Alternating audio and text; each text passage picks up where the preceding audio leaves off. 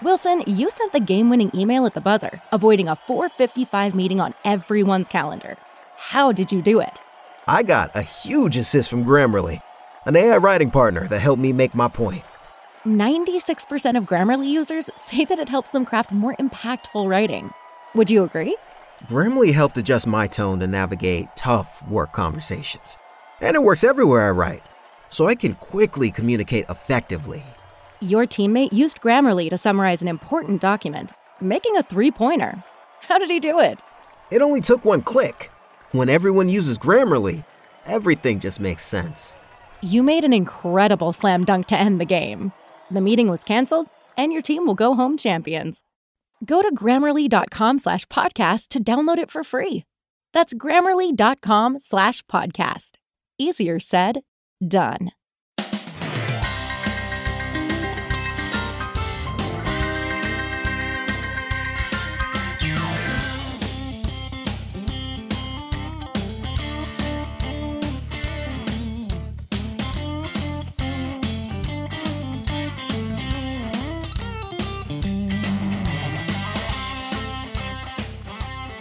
Welcome into the Titan-Sized Podcast. I'm Luke Worsham, joined by the other two hosts of the Titan-Sized Podcast, Matthias Wadner and Will Lomas. And today we are going to be joined by a really great NFL analyst. His name is Johnny Kinsley. I'm sure a lot of you know him on Twitter as @BrickwallBlitz. He makes GIF threads. He charts quarterbacks' deep throws. He just does a lot of really awesome stuff on Twitter. And we're really glad to have him on the show today. But before we get him on, we're going to talk a little bit about the Combine, which is coming up soon. It starts on Friday and goes Friday, Saturday, Sunday, and Monday. And so let's just chat a little bit about some prospects we like. And we'll start with the inside linebacker position, because I think this is, at least top-heavy anyway, a pretty solid draft at that position. Obviously, Roquan Smith is going to be long gone by the time the Titans are on the clock. But two names that one will certainly be there, I feel like, but one has a chance to be. Those guys are Malik Jefferson from Texas and Rashaan Evans from Alabama. Two very athletic inside linebackers that from early looks seem to fit the mold of what that position is becoming in the NFL today. So I'll ask you guys to sort of chat about your thoughts on those two players as prospects and sort of your thoughts on the philosophy of taking an inside linebacker in the first round, because it's obviously a position the Titans are going to need a new player at, with Avery Williamson likely departing. Yeah, honestly, personally, I'm not totally sold on taking an inside linebacker in the first round. It is a position that is still important, but it has been devalued over the years. And I just feel like you can get a decent inside linebacker in the middle or later rounds that could give you essentially the same production that maybe a guy in the first round would. I mean, I've seen a little bit of Malik Jefferson, and I've seen him in games just not make it much of an impact at all, especially in the run game. He seems like, I'm not going to say he's – I remember Mike Mayock once saying this about Zach Brown, that he was allergic to contact. And at times it kind of feels like Malik Jefferson is that. He's not really attacking a lot of the time. And this isn't in every game, of course, but I have seen that in a couple games, in a couple big ones too. The good thing about Malik Jefferson is he's incredibly fast, incredibly athletic, and he's a fantastic blitzer when the defensive coordinator – uses him on blitzes, which they did a lot of throughout his career. And Rashaan Evans, I would take over him at this point. Rashaan Evans is just a little bit more proven. I wouldn't say he's more athletic, but he's a more sound tackler, definitely better in the run game, and seems to seems to be able to diagnose plays a lot better than Malik Jefferson can.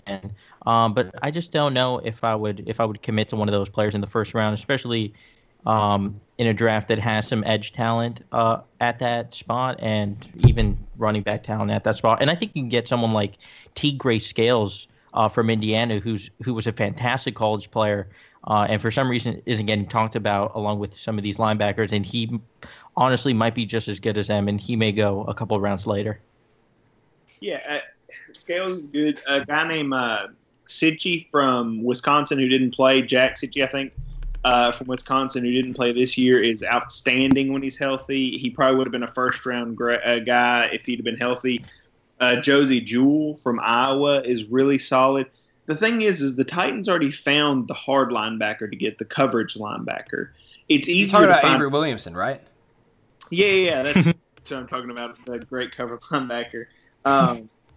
So, like when you've already got that, it really de-emphasizes that position because you can start taking away tight ends when you use them correctly, and you can be more sideline to sideline. I mean, Malik's good. He's good. He'll be a good second-round guy. I don't think he'll be a first-round guy.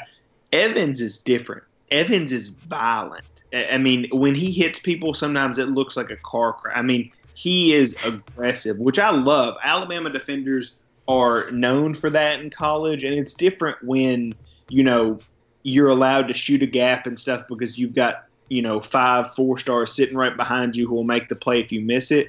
There's a different confidence level there.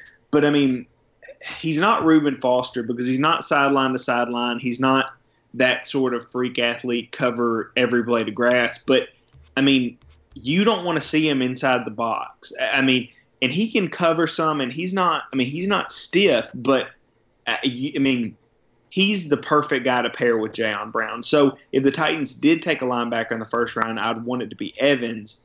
Having said that, I don't think there's any need to take that over, pass rusher. Mm-hmm. Speaking of pass rusher, let's hit that position.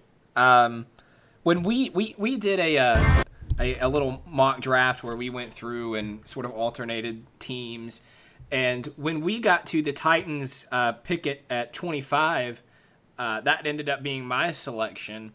And obviously the Titans have a big need at pass rusher, but at that point, and the thing we did, there wasn't anything there. You had already taken Hercules Mataafa, Will, and Harold Landry was off the board, and I don't think Arden Key is a very good fit in what the Titans do. I think he would be another Kevin Dodd, to be completely honest, just a bad fit. But at that position in a whole, it seems like a pretty strong draft up front. I mentioned Arden Key, obviously the Boston College kid, who what's his name again? Bradley Chubb. Landry. No, NC State. My bad. NC State. Yes, yeah. He's going top 5. Well, he's going to be long gone. Yeah. But But aside from him, you have Okoronkwo from Oklahoma. You have, as I mentioned, Hercules Mataafa, Harold Landry. So of those 3 guys, I know your answer, Will, and yours will probably be similar, Matthias. But which do you think is the best option for the Titans, and why? And do you think that is the position they need to go after? Yeah, I don't want to steal Will's spotlight because he knows more about Mataafa than I do. But from what I've seen from Mataafa, there's no doubt that he is the perfect fit for Mike Vrabel in terms of what Vrabel wants, which he's already said it's front multiplicity. And Mataafa is literally the definition of front multiplicity because he played defensive tackle in college at 250 pounds, and he was mauling everyone. No one could block him. And at the next level, I see him as an edge pass rusher. But even on passing downs, he can absolutely kick in and just play inside and wreak havoc. So, I'll let Will talk more about him, but I'm not. I still love Harold Landry as a prospect. I'm not sure he's going to make it all the way to 25. I know people want to say that his 2016 season was a fluke, but I don't think it was at all. He was struggling with an injury this past season and was still making plays. He's really good at bending around tackles, around blocks, and he's a fantastic pass rusher, and I'd be totally fine with either of those guys. Yeah, Harold Landry's good. I like him.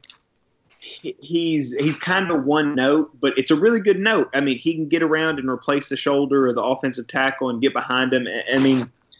He's really good. And if you watched him last year, you would have, and you knew the Titans were going to pick at 25, you'd be, ecstatic to have him.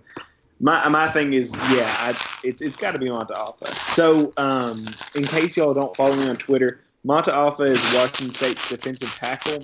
He plays the exact same position that Solomon Thomas played. Stop. Who is Yeah, crunching who's potato doing that? chips in front of their microphone. Not me. I don't have any. It can't be me. I'm I talking. can't do it anymore. I had to take my headphones off. What was that? Is it me? Yes. Yeah, it is. It is. It is. I'm not doing anything. You're crunching Am I gonna potato mic? chips in front of the microphone. That's what it I don't have sounds like. potato chips. I was talking.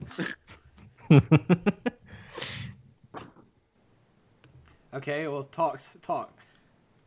Is it still? I just saw a play where Landry got injured. Go ahead. Sorry. Jarvis Landry?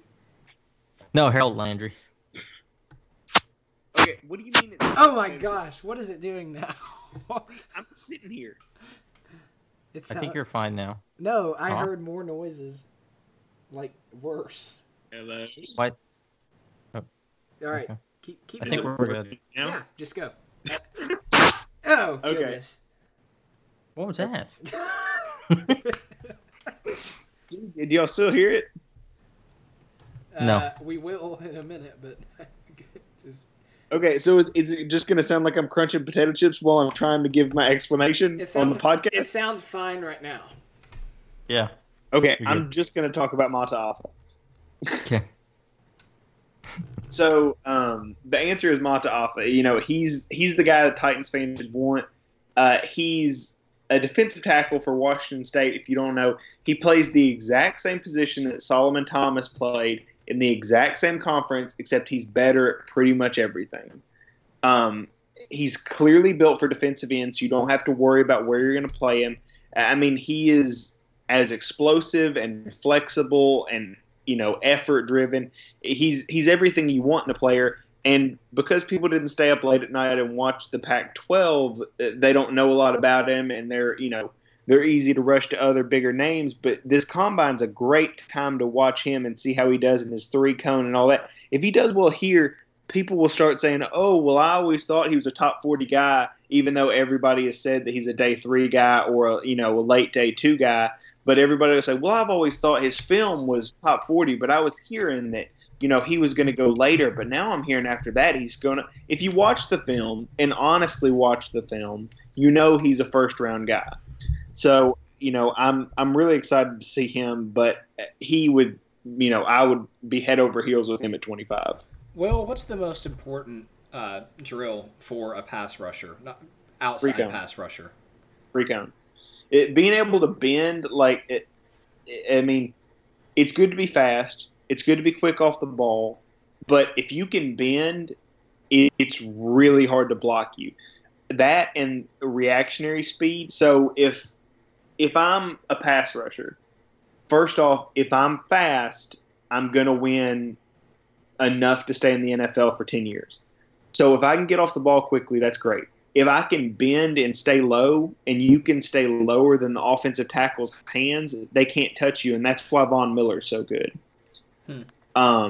If I have a counter move, then I can stay in the NFL for 10 years like DeMarcus Ware did, where I can set you up outside, and all of that comes from 3-cone and understanding of football.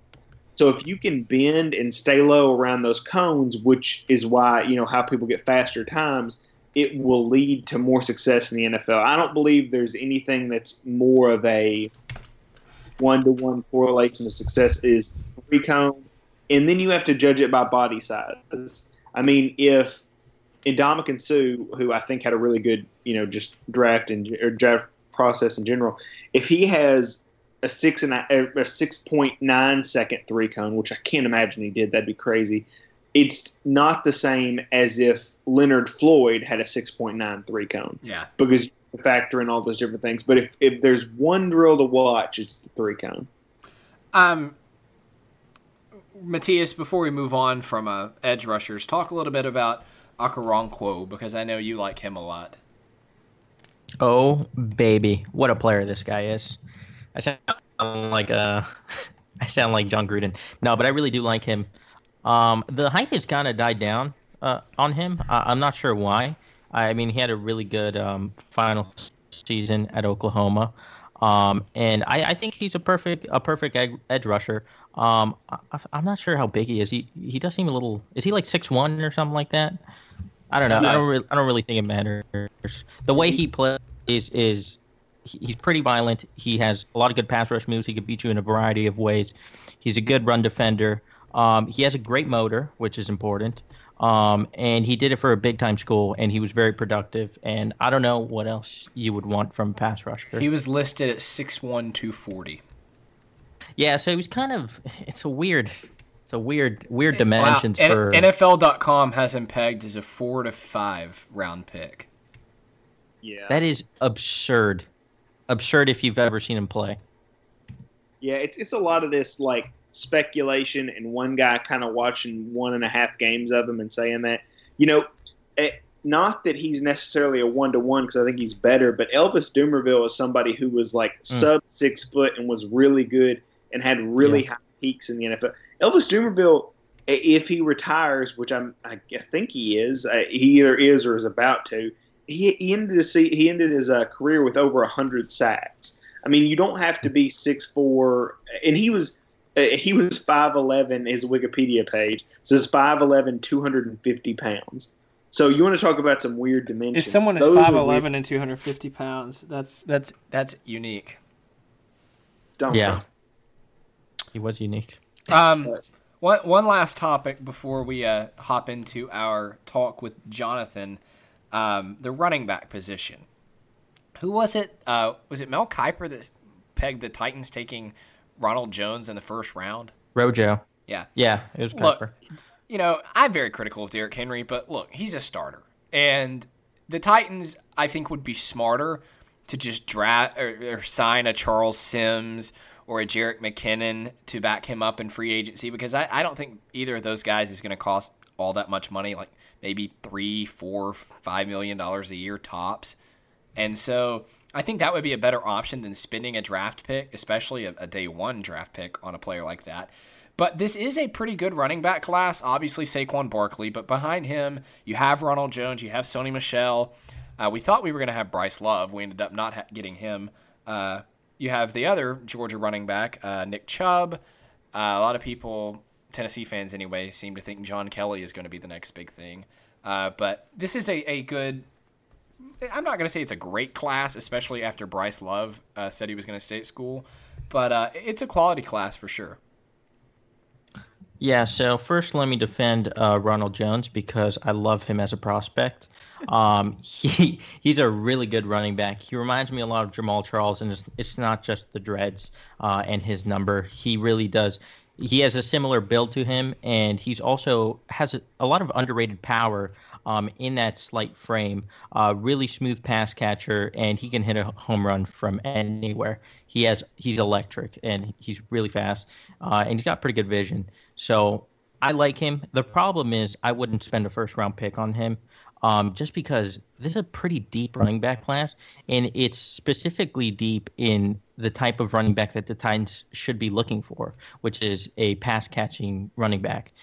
So there's players like Sony Michel. I don't think he's going to make it to the second-round pick for the Titans, but regardless, there's Sony Michel. John Kelly's a really good smooth pass catcher out of the backfield as well. Kalen Ballage from where's he from? Arizona State, I think. Mark Walton from Miami. Akram Wadley from Iowa. There are so many pass-catching running backs in this draft that you could pair perfectly with Derrick Henry if you're totally sold on Derrick Henry. So I don't see the need for the Titans to use a first-round pick on one when you can get one several rounds later. Yeah, so just kind of to point out running back history, last year, you could get the 5th best running back in the second round where the Titans pick. So let's say you love Barkley, which, okay. Then let's say your next guys are in some order Ronald Jones, Sony Michel, and Geis. So now you're at 4.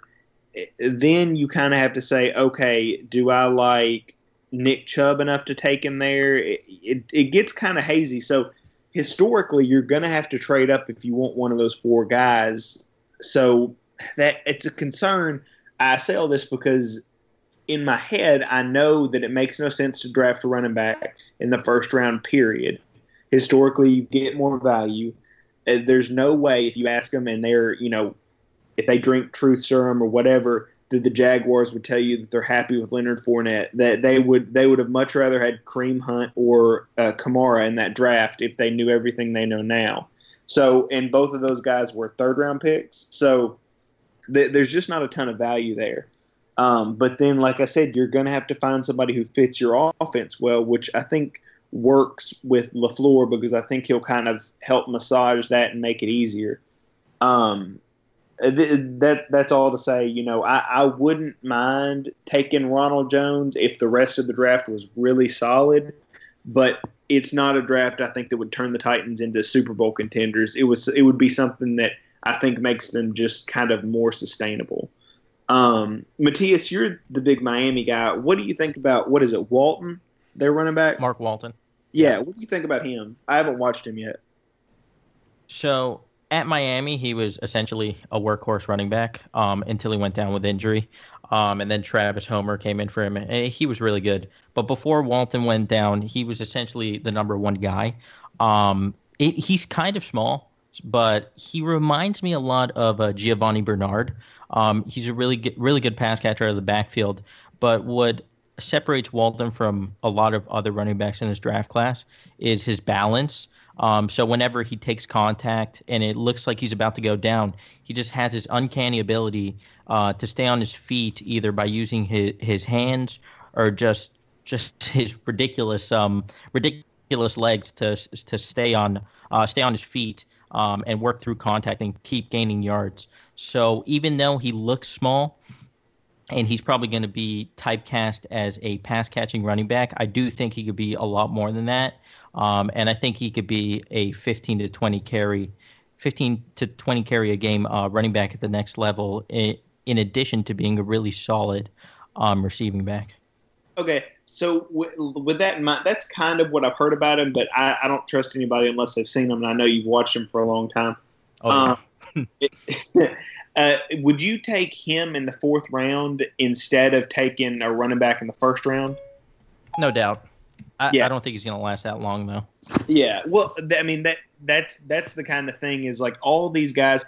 Kamara shouldn't have lasted. We heard talks that Kamara was going to be a first round running back. Yeah, right before the draft, and he should have been. I mean, I have receipts on Alvin Kamara. Look at my Twitter. Yeah. Like a year and a half ago, I said Alvin Kamara is going to be really good in the NFL. Trust me on this. Mainly it was just Luke yelling it at us while we were like, I don't know if Kamara's going to go high, and he just kept screaming round one at us. So maybe that's all the buzz. But, I mean, like, guys like that fall through the cracks all the time. David Johnson was like, guys just, it's year after year we've learned don't spend a first-round pick on a running back. In fact, Mel Kiper is Mr. Don't spend a first-round pick on a running back if memory serves, and yet, his auto draft formula or whatever he had ended up with the top draft of Ronald Jones. Just like we were drafting Goddard, the South Dakota, or is that what it is? South Dakota State tight end? Yeah. Mm-hmm. That's what we had the week before. So let's not put too much credit in Mel Kiper. And y'all should read the book Illegal Procedure. It's got some interesting Mel Kiper stuff in there about kind of why maybe don't listen to him as much as you think you should. But I don't know how far I'm allowed to say without actually slandering somebody. So I'll just also say it's all my first thought upon the selection of Alvin Kamara in the third round. Well, actually, I had two. Number one, why did he last this long? And number two, why did the Saints take him? Because that was when they had Mark Ingram and Adrian Peterson. Yeah. Yeah, and there was talk of Kamara being considered like a slot receiver by a lot of teams, and that's why a lot of teams were interested in him. I think even the Titans were mentioned as a possible interested team, but that didn't come to fruition. If only that had happened. Yeah, we were also linked to McCaffrey, that we wanted him as a slot receiver type, so I don't know. I'm going to order this book, Will. It looks interesting. It's great. It's a really good book. It'll make you kind of respect the draft process in a whole different way. We've got a special guest with us today, and that is Jonathan Kinsley. I know a lot of you guys know him from the Marcus Mariota Twitter thread he did a couple weeks ago. His Twitter handle is Brickwall Blitz. Thanks so much for joining us. Thanks for taking time. Thanks a lot for having me. How are you guys doing? Doing pretty well. You ready to talk some football? Because I'm excited to pick your brain on some things that I think a lot of, not just local, but national media people ignore. So let's hop on into it. Let's do it. Yeah, so I did a radio interview last week, and they asked me a question that I was like, had no answer to. And the question was, how would you evaluate Marcus Mariota as to where he is in his career right now? And that's a question that I've really struggled with, because we've seen, like in his sophomore season, just how accurate he could be. And, he won AFC Offensive Player of the Month in November. But then this year, people want to blame it on the offense, but there were plenty of times when he would throw the ball right to a safety. And some of that may be scheme-based, whatever. But so start out by answering that question for us. How much of Mariota's poor play last season goes to Robiskie, goes to the lack of a running game, a crowded, cluttered offense, and how much of it is a Marcus Mariota problem? Well, to start, I personally think that Mariota was set up to fail from the beginning by the coaching, because Mariota was put in an offense where he wasn't set up to be be a pocket passer, which to me is where he's at his personal best. He was often throwing the ball vertically with unproven vertical receivers. Corey Davis was injured. Tiamon Taylor was dropping passes. Delaney Walker was dropping passes. Eric Decker was dropping passes. Everybody was dropping passes. Nobody was creating separation. And in addition, the offense was also asking him to be flawless, throw inside impossible windows with generally 7 guys blocking and 2 receivers downfield. So this made it impossible for him to thrive in. Now, a lot of people are wondering, was Terry Robiskie actually as bad as people seem to think? The correct answer is yes. Yes. Maybe even more. I mean, this was probably the worst game I've ever seen, guys. How long have you been watching film like you do now? I would say 4 years, 4.5 years. Okay. 4.5 years. That's still a lot. Which means you saw the Ken Wisenhunt Titans offense, which wasn't much better. Oh God, that one looks like Sean McVay's scheme. Comparison. Like this. Oh, that's fun. Hugh Jackson's looks like Bill Belichick's comparison. And yeah, I'm very well aware 9-7 is a lot better than 0-16. But work with me here, guys. Work with me. Robiskie was terrible, but the bigger problem to me was that Mike Mularkey did absolutely nothing to convince him to adjust the play call. Absolutely nothing. Throughout the entire season, just said, oh, well, we will stick with Terry Robiskie. We will stick with the plan we have. And, yeah, they barely made the playoffs because of that. That, in turn, ultimately sealed Mike Mularkey's fate in Tennessee because of his loyalty to Robiskie, and then the ownership eventually fired them both. So Mariota had a lot of bad stuff in that offense. He had a lot of turnovers. He had a lot of inaccurate throws. But given the circumstances he had to face, I think that every competent passer, even guys like Tom Brady, Aaron Rodgers, Russell Wilson, Drew Brees, every one of those guys would suffer under that offense if they had to fit the ball into the windows Mariota had to. Real quick, when you say that Robiskie's offense was bad, what exactly do you mean by that? Because we hear fans complaining that, oh, it's run, pass, and it's predictable. What do you think is so bad about the system that was run last season? Well, the problem with that is it's basically the exact same system as it was in 2016. It really wasn't that predictable, but because no one saw it coming, which means it wasn't predictable, but nevertheless, the Titans were able to have a lot more success on that, and Mariota's stats were able to go up. The problem is, here's what typically happens in the Titans offense. You got 7 guys dropping back, protecting Mariota. This makes the pass protection all that much better at the cost of the amount of receivers going downfield. Because the Titans usually had two vertical guys going downfield, very isolated routes, very cluttered. No one could create any separation, and it suffocated the entire offense. And I don't even need to get started about the trick plays. Those were probably the absolute worst I've ever seen. You think Chuck Pagano's 4th down fake punt play call was awful? Yeah, just imagine that, except multiplied by a billion, and you get Robiskie's offense. So you mean to tell me you're not a fan of a red zone reverse to Eric Decker that ends up being a double pass? Yes. Amazing play. Fun fact about that: I believe they did like two rollouts in 2 different games against the Chiefs, both on 2-point conversions. And guess what? Both completely failed because I hate rollout plays. Hate them, especially when the Titans run them. Yeah. I mean, it just depends. It just depends. If you have misdirection, you're able to do it. The problem was the Titans didn't have any misdirection. Everyone was going in the exact same direction, so the defense saw it. It was an easy read. No one was going out to the opposite direction. Harry Douglas most of the time. So yeah, man. Don't disrespect Harry Douglas, the best 5th receiver. I don't know. He's a water boy. Yeah. Yeah, he's a coach. So, sticking to Marcus Mariota and going outside of the scheme, essentially, in terms of him as a quarterback, when everything is perfect, he has a clean pocket, his receivers are running good routes, what is his biggest strength, and what do you think is his biggest weakness as well?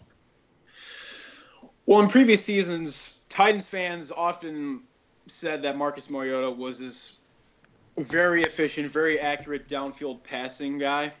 When, to me, this was more of a case of the Titans giving him a bunch of passes to throw the ball deep to. So it was a case of volume over efficiency. However, when I charted him for my deep ball project after 2016, in 2016, his accuracy on all throws of 16-plus air yards was 43.6%, which ranked 26 out of 31 quarterbacks in the 2016-2017 edition of the Deep Ball Project. However, in 2017, his accuracy in that area was 62.4%, which would have ranked 5th if he were charted that year. Not sure what changed, but I just assumed he took a great step up in accuracy on vertical throws. And the irony is, I think this in a year where everyone thought he took a massive step down. So I guess his weakness is he's not really the most mobile quarterback, although that's kind of a nitpick. He's not a guy like Tony Romo or Aaron Rodgers. He has good mobility, but not that mobility. Again, that's nitpicking. His arm strength isn't really to the level of Matthew Stafford or Aaron Rodgers. Again, nitpicking. So those are basically the flaws I have with him. Like those are very, very tiny, quote unquote, flaws that don't really matter. What do matter are his strengths. So his pocket movement is incredibly underrated. Vision is underrated. Progressions are underrated. He's at his absolute best as a pocket passer. I'm pretty sure you guys know this as well as anyone. He can diagnose coverages by moving defenders with his eyes as he's throwing the ball, creating open receivers with these quote-unquote no-look passes. It's honestly one of the most spectacular things I've ever seen as a quarterback analyst. And he's been doing it since I think his sophomore season. So that's something that's developed along his career. And let's get this straight real quick. You're not a Titans fan saying this, right? You're not going to games wearing a Mariota jersey. I could be if the Browns continue to suck.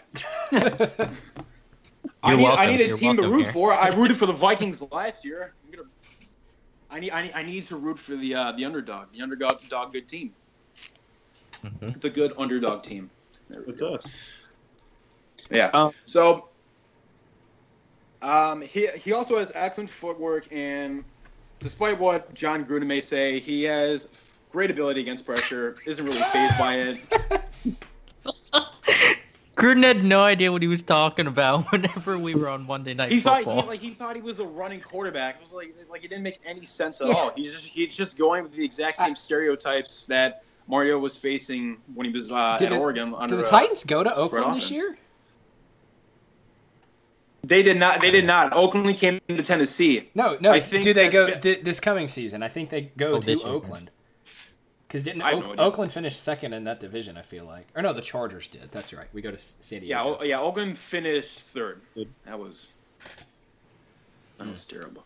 I have a theory that is the first week that Gruden got the offer to be the next Oakland coach is because after that he had phoned it in every single – I mean, he just kind of fell back in the background and just started repeating the same stuff he'd repeated for years. I mean, that was when he started becoming the worst analyst on TV. It was just hard to listen to. Yeah, I agree. He was normally like a quality play-by-play guy in previous season. Yeah, like you said, he was just completely phoning it in.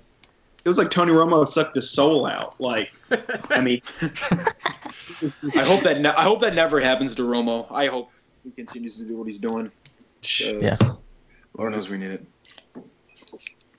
So, But anyway, is that Mariota's accuracy is phenomenal. His downfield accuracy is a lot better this year than it was last year, and I personally think it's just his production should flourish on the before with the hopefully more versatile style of offense that he should be able to bring. So I'm a former offensive lineman. We've kind of talked enough about quarterback for a second. So Nice. one of the things that really, really, really makes me mad this offseason is everybody wants to mock a tight end or a center or a guard to the Titans. There's obviously no need for a tight end. They've got every kind of prototype you could want there. Mm-hmm. Offensive line, as far as I understand zone blocking schemes, which is what Los Angeles is going to bring, there's not a heavy emphasis on guard and center play. You don't invest heavily in those positions because there's just not value there. Really, if you're the center, all you have to do is reach the next gap over and be able to either move up to linebacker or hook the shoulder if you're running your stretch plays. It's just not a hard position to fill. Chris Myers was, a bottom-of-the-barrel guy who got tons of Pro Bowl nods year after year with the Texans in some similar version of this offense. And every time I see that the Titans need to go out and add another guard or a center with their first-round pick, it drives me crazy. You study this stuff a lot more intently than I do. Am I way off base here? Well, what needs to be realized about the zone blocking scheme, first off, is guards are half of the equation. You need to have good guard play and good tackle play generally. Sometimes there's a center that assists the guard. But mostly you need a good guard play, good tackle play for these double blocks to successfully work on the left side and the right side. You have a left tackle and a left guard blocking a guy, and then you have the right guard and the right tackle blocking a guy. Simple stuff. It's actually one area to me that I actually really like from Robitsky because they regularly ran this style of zone blocking. There's actually a quote from the former Rams offensive coordinator, head coach Mike Martz on the zone blocking scheme. He says, if you want to run zone running plays, you have to do it over and over again. You have to have reps. And that's basically what the Titans and Rams both have done after watching both offenses. So investing in the guard is clearly important. There's an example of this. You guys may be familiar with this. Derrick Henry's game-sealing run against the Colts Monday night came on a brilliant zone blocking play call on 3rd and 5. Brilliant. Robitsky and brilliant. Two things I never thought I'd say in the same sentence, but here we go. It happened. So on this play, it's an outside zone scheme. There are two tight ends on the far left. The center, Ben Jones, assists the zone block on the right, while the right guard, Josh Klein, is running across the line of scrimmage to lead a path for Henry. He's running outside Delaney Walker and Jonnu Smith, which makes it an outside zone scheme because they typically go outside the tight end. The right tackle manages to block the defensive end that is trying to chase down Henry, and he prevents the outside linebacker. Outside linebacker is the one chasing down Henry. Defensive end is going out. But the outside linebacker is trying to chase Henry. The right tackle chases him down with a block. The Colts have 9 guys near the line of scrimmage on this play, and no one is dropped back outside to help cover and bring Henry down. So there is a complete gap over there that the Titans are ready to exploit.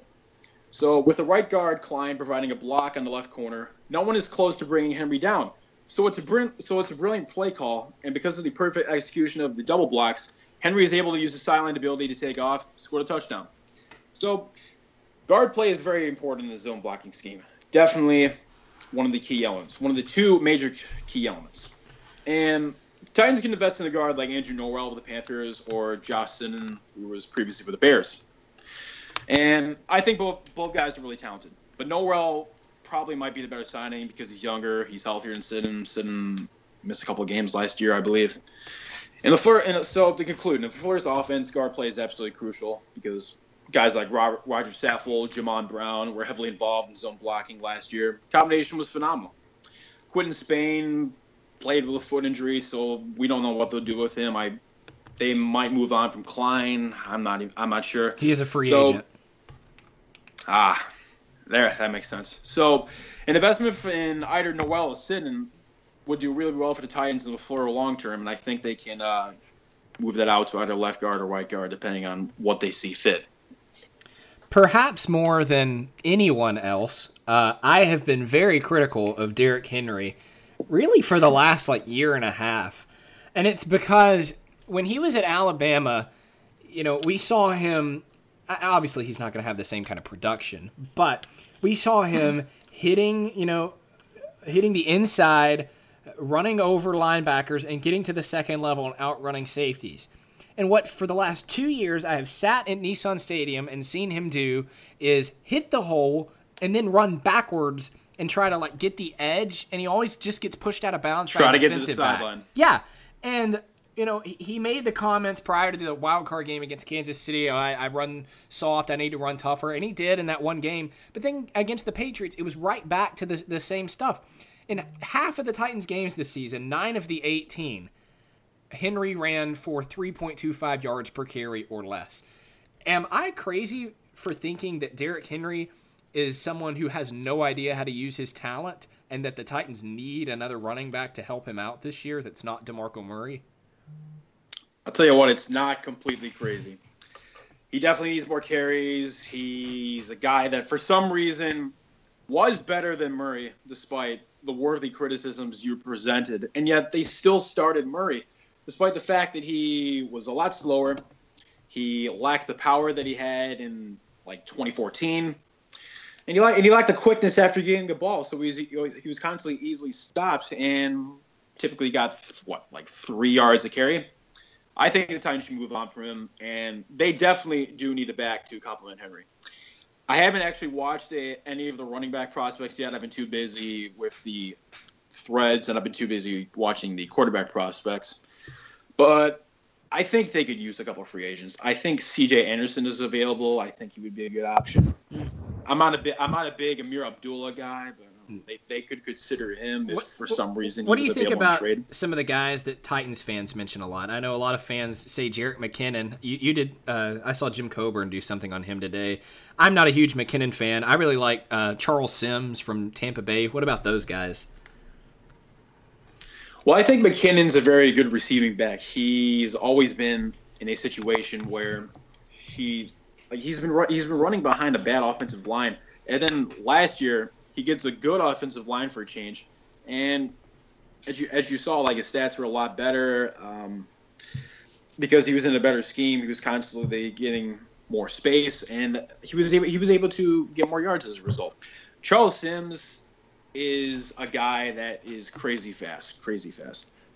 I in his defense, the reason he's not really so sought after is because he's a receiving back in an offense that has Mike Evans, Deshaun Jackson, Cameron Brate, O.J. Howard, Adam Humphries, and Chris Godwin. So there's all these receivers that they're trying to develop and they're trying to distribute the ball to. And then there's this receiving back. Buccaneers aren't known for the running game at all. Doug Martin fell off completely. That's why they released him. Charles Sims would definitely be a good option to complement Henry. So with Henry, he definitely needs more carries. Like you said, he's a guy that constantly goes to the sideline, which is completely aggravating. Part of it might be on the coaching, but it's the other parts definitely his instincts. One thing that needs to be certain is he needs to be involved a lot more in the passing game. Let me pull up the stats up here. Let's see. He had 11 receptions for 136 yards all season in a passing game. And 66 of those yards came on a screen in Week 17, a 66-yard touchdown against the Jaguars. That's 66 of his 136 yards of receiving all season. That is atrocious, and Matt LaFleur is definitely going to need to get him a lot more reps in the passing game as a result. The problem is he looks really awkward sometimes when he's going on those routes and trying to catch passes. But he does. I mean, it needs to be a completely clean clean catch for him to actually do something after the catch. But going back to the quarterback position, because it is the most important position on the field. And going into the 2017 season, I think Titans fans were very optimistic about where they were as a team, and especially at the quarterback position, and especially with Andrew Luck not practicing and going through that shoulder injury. But things changed in the 2017 season. Mariota, as many Titans fans would have you believe, was terrible and regressed, even though it's not true, but it doesn't matter. That's what a lot of people think. Deshaun Watson was lighting it up when he was in there. Blake Bortles even was making plays late in the season because his offensive coordinator was fantastic, and he had a good wide receiver corps. But regardless, right now, if you were to rank the AFC South quarterbacks, how would you rank them? And let's assume that Andrew Luck right now is the previous version that we saw of him. Well, if he's the previous version, I'm definitely going with him at number 1. Mariota's a close number 2. I probably have Watson at number 3, and then I have Bortles at 5. Yeah. I take one of the backup quarterbacks from either team. Maybe who? Oh yeah, Jacoby Brissett at number 4. Yeah. And then Bortles at number 5. He's that big. I know that Will really doesn't like Deshaun Watson very much. You want to talk about that, Will? Okay. So, okay. Here's my thing with Deshaun Watson, and it may just be my bias speaking up, and it may not be. When I watch him, it looks like he doesn't play just super in the framework of the system. It seems like he's kind of a scramble around guy who just throws a lot of deep balls, who he happens to have the fastest receiver in the NFL that's actually playing instead of John Ross. And one of the guy who should lead the NFL in offensive pass interference in DeAndre Hopkins. Yeah. You have those guys, and nobody's calling any flags. It seems to be real easy to just run around until they run open and chunk the ball deep. Now, I know that's not – I don't know exactly what you've seen, but I know you've done a lot of work on the difference between Watson and Savage in terms of, what went wrong and why. Because I'm going to be honest, I wasn't a believer in Watson, and then slowly as the year went on, it seemed like teams had no idea how to defend him, and they were going to let him scramble around. And I was much more worried down the stretch about the Texans than I was the Jaguars, because I knew at the end of the year whatever the Jaguars were doing right would end up fading away because they were putting their faith in Blake Bortles. And that didn't happen the way I thought it would, but eventually it did, a little mistake against the Patriots, not going for it at the end. Anyway, the big question is what happened to the Texans, and am I right about Deshaun Watson? First off, I feel like you have more of a problem with DeAndre Hopkins than you do Watson. Well, that's common sense. Cheats every play, but that's, Hall of Fame. in your defense, he's probably the king of offensive pass interference. Yeah, I'd say that he is a fan of his. But anyway, I actually do agree to an extent. I actually don't think Watson is that good, to be honest. And it's a good thing I'm on a Titans podcast and not a Texans podcast, because I get cut off right now. I would get murdered. But here, yeah. Well, let's see what you have to say about this. You said he's not good. Let's dive in. I want more. Anyway, I didn't think he was that good. He did some positive things in his rookie season, but he was in a great system. He was constantly throwing off balance under pressure, was generally inaccurate, wasted clean pockets by dropping his eyes and taking unnecessary sacks. And, of course, the play of DeAndre Hopkins, Will Fuller, Bruce Ellington greatly helped as well, because those 3 receivers are very good at catching the ball and creating separation. The bigger issue to me for the Texans offense progressing completely is Bill O'Brien completely changing the offense in the absence of Watson. With Deshaun Watson, Bill O'Brien gave his rookie quarterback tons of play action, tons of option plays. So this was making the offensive line so much better. The receivers were easily open, and Watson's job was a lot easier. When Tom Savage came in, Bill O'Brien took away the play action read option. And considering what Nick Foles just did in Carson Wentz's absence, leading him to the Super Bowl, winning Super Bowl MVP with the exact same core offense as with Carson Wentz, there's no excuse for Bill O'Brien to change the offense. Look, Foles is a complete statue in the pocket, but you do not need to be mobile to run RPOs or play action. It certainly helps, but it's not a deal breaker if you're not mobile. O'Brien didn't understand that, and as a result, Savage got more pressure, had to throw with more precision to Watson. I actually have a few stats that I like to bring up from the Deep Ball Project, surveying these guys throwing downfield. Deshaun Watson versus Tom Savage, 2017. Their total accuracy on all throws of 16-plus yards. Watson, 39.2%, which is extremely low. Savage, ready? 50%. 50%. Oh, my God.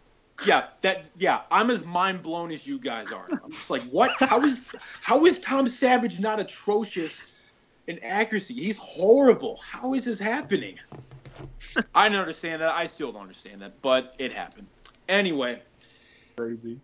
But there's more to this. Watson received play action on 16 of his 51 downfield passes. That's 31.4%. He was accurate on 5 of those 16 passes, which is 31.3%. Savage, on the other hand, received 7 play action passes he received 7 of his total 44. 7 of his 44 passes were on play action. That's 15.9%. And he was accurate on 2 of 7, which is 28.6%. That's not really that far from Watson, but 7 out of 44. I don't understand how you change that.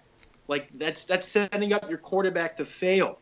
Yeah. Watson had a clean pocket on 40 of his 51 downfield passing attempts. That's 78.4%. Savage received a clean pocket on 30 of his 44 deep attempts. That's 68.2%.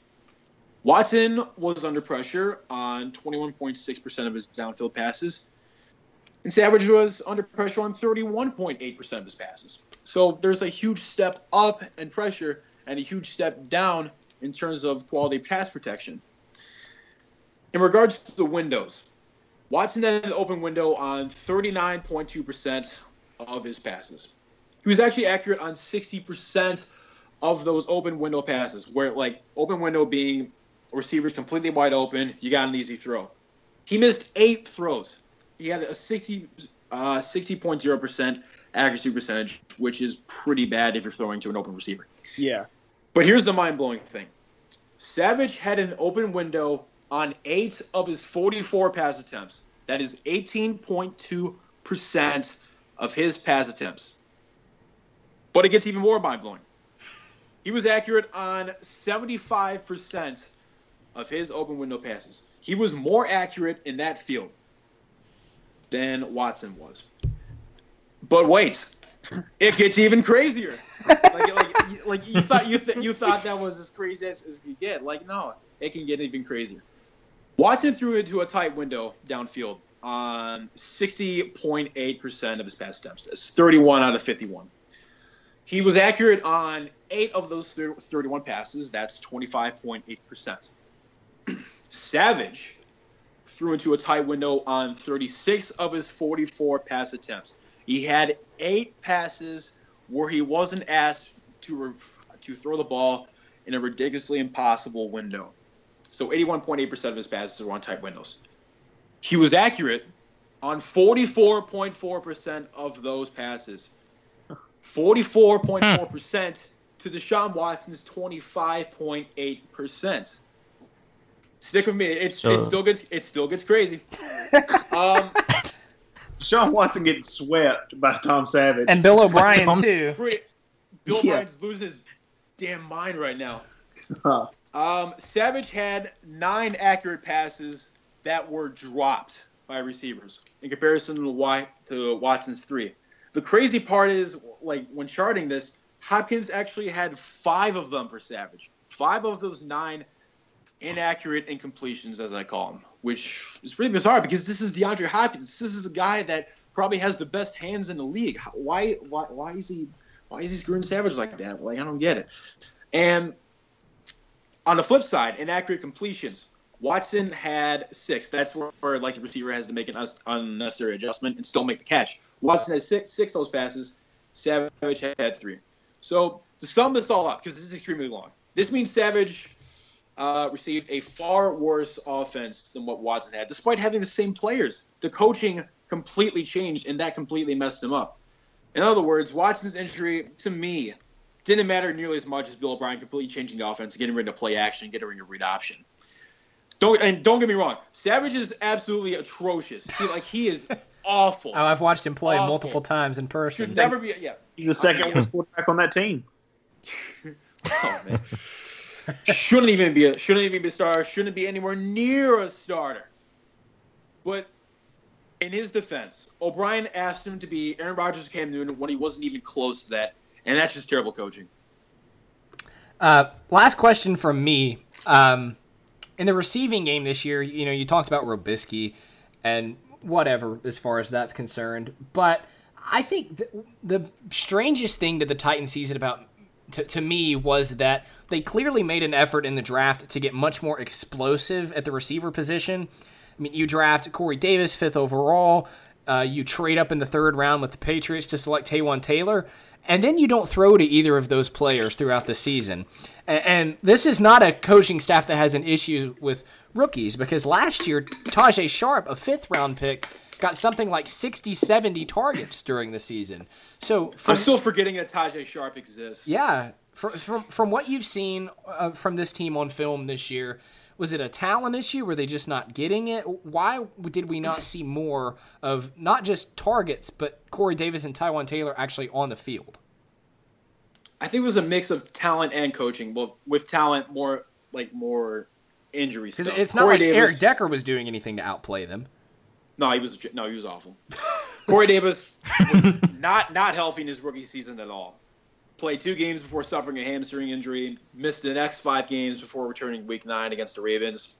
So this completely limited his impact as a pass catcher and a route runner. He was never really comfortable, and that's something that he should be able to have next season. As for Taywan Taylor, I think he's a versatile route runner and player, and could have somewhat of a gadget role, taking jet sweeps under LaFleur's offense in the same way he used Tavon Austin last year. But he also dropped too many passes for his own good. That frequently showed up when I was charting. Ultimately, the bigger issue is it fell on the coaching for also putting these receivers in bad spots. The route combinations were far too predictable, and it just suffocated the entire offense. That is something that should change before his offense, and I honestly expect the diverse play calling to be there, and hopefully that should be the case. So, okay, I've Blake Bortles is a bad quarterback. I need to say this in a very systematic. Yes, end of question. Bortles is bad, and yet, if I say that and I criticize that he was given a 3-year contract worth almost $20 million a year, and I say that on my timeline, everybody comes out and tries to snark at me and say, no, you don't understand. It's actually a good thing to have Blake Bortles under contract for this money, because these are the same people wanting the Titans to give up a draft pick for Eli Apple. Right. Block those people. They're not worthy of breathing. It's tough. And explain. Need to eliminate their ability to breathe. Help me. This is polluting the NFL. As somebody who doesn't have any ties to the Titans or anything like that, help me convince these people that it's not a good idea to have Blake Bortles on your team, if at all possible. And let me chime in real quick before you start. Blake Bortles was the 3rd overall pick of the 2014 NFL Draft, and during that AFC Championship game, Tony Romo talked about him as if he was an undrafted free agent making his first start due to an injury. Wow, that's ironic. Romo was an undrafted free agent. Yeah, he was. Nice job of throwing to that wide open tight end 2 yards away from the line of scrimmage. Man, absolutely incredible. It was. Yeah, so go right ahead. Enlighten us.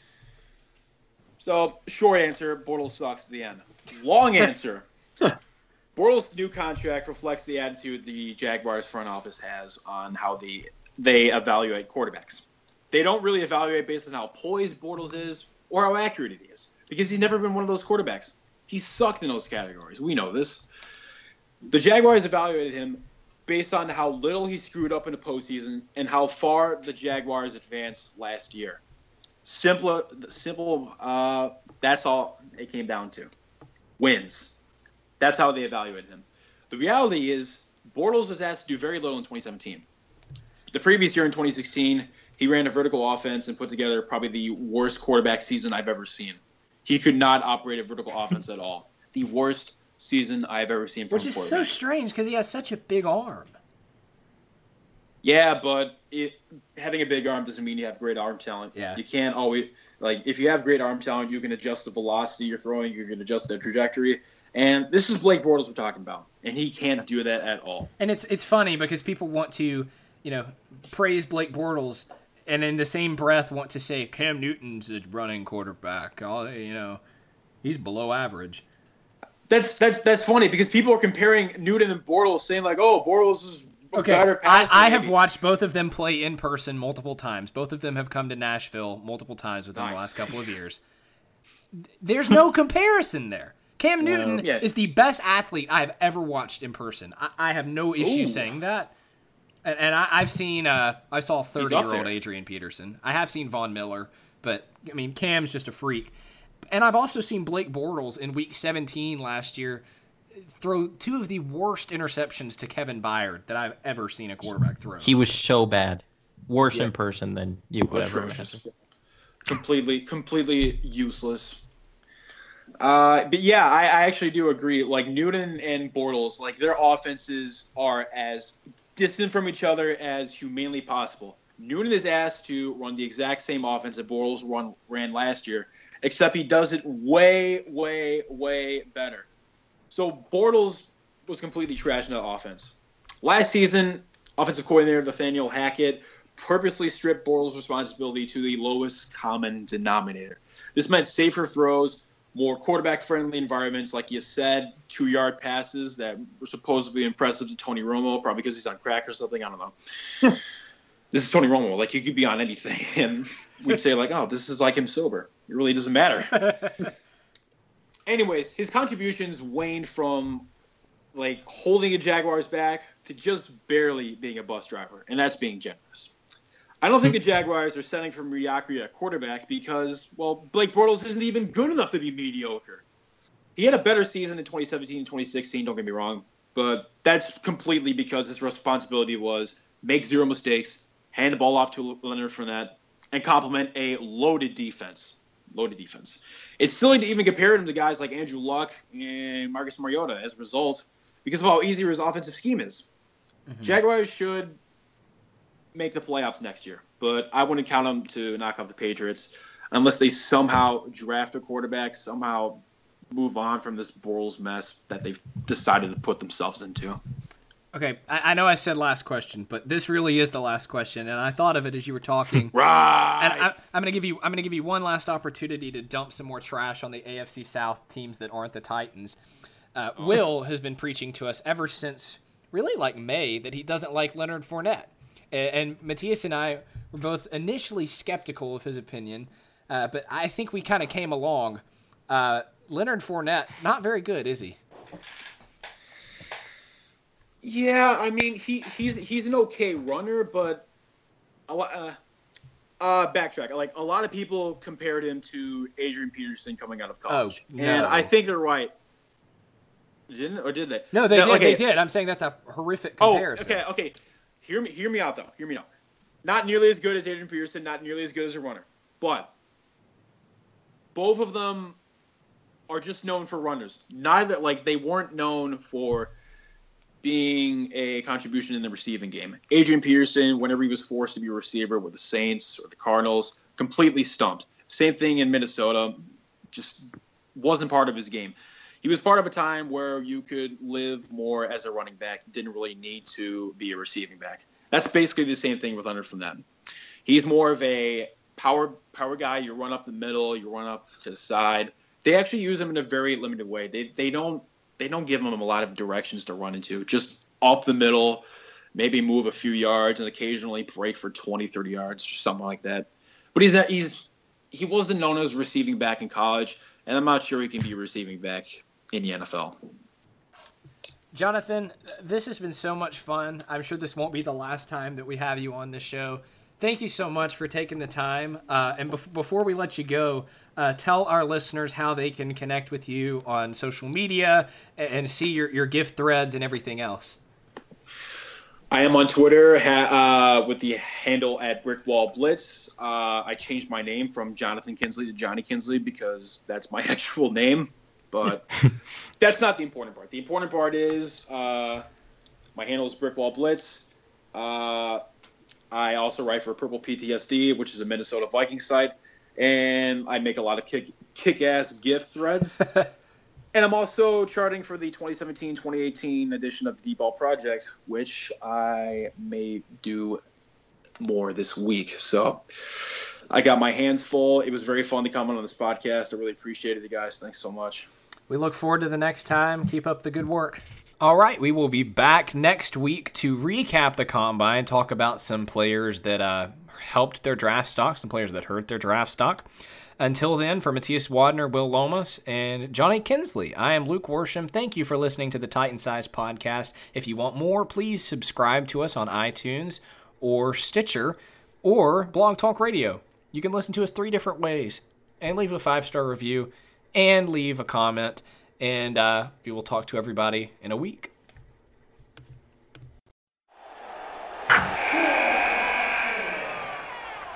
Wilson, you sent the game-winning email at the buzzer, avoiding a 4:55 meeting on everyone's calendar. How did you do it? I got a huge assist from Grammarly, an AI writing partner that helped me make my point. 96% of Grammarly users say that it helps them craft more impactful writing. Would you agree? Grammarly helped adjust my tone to navigate tough work conversations. And it works everywhere I write, so I can quickly communicate effectively. Your teammate used Grammarly to summarize an important document, making a 3-pointer. How did he do it?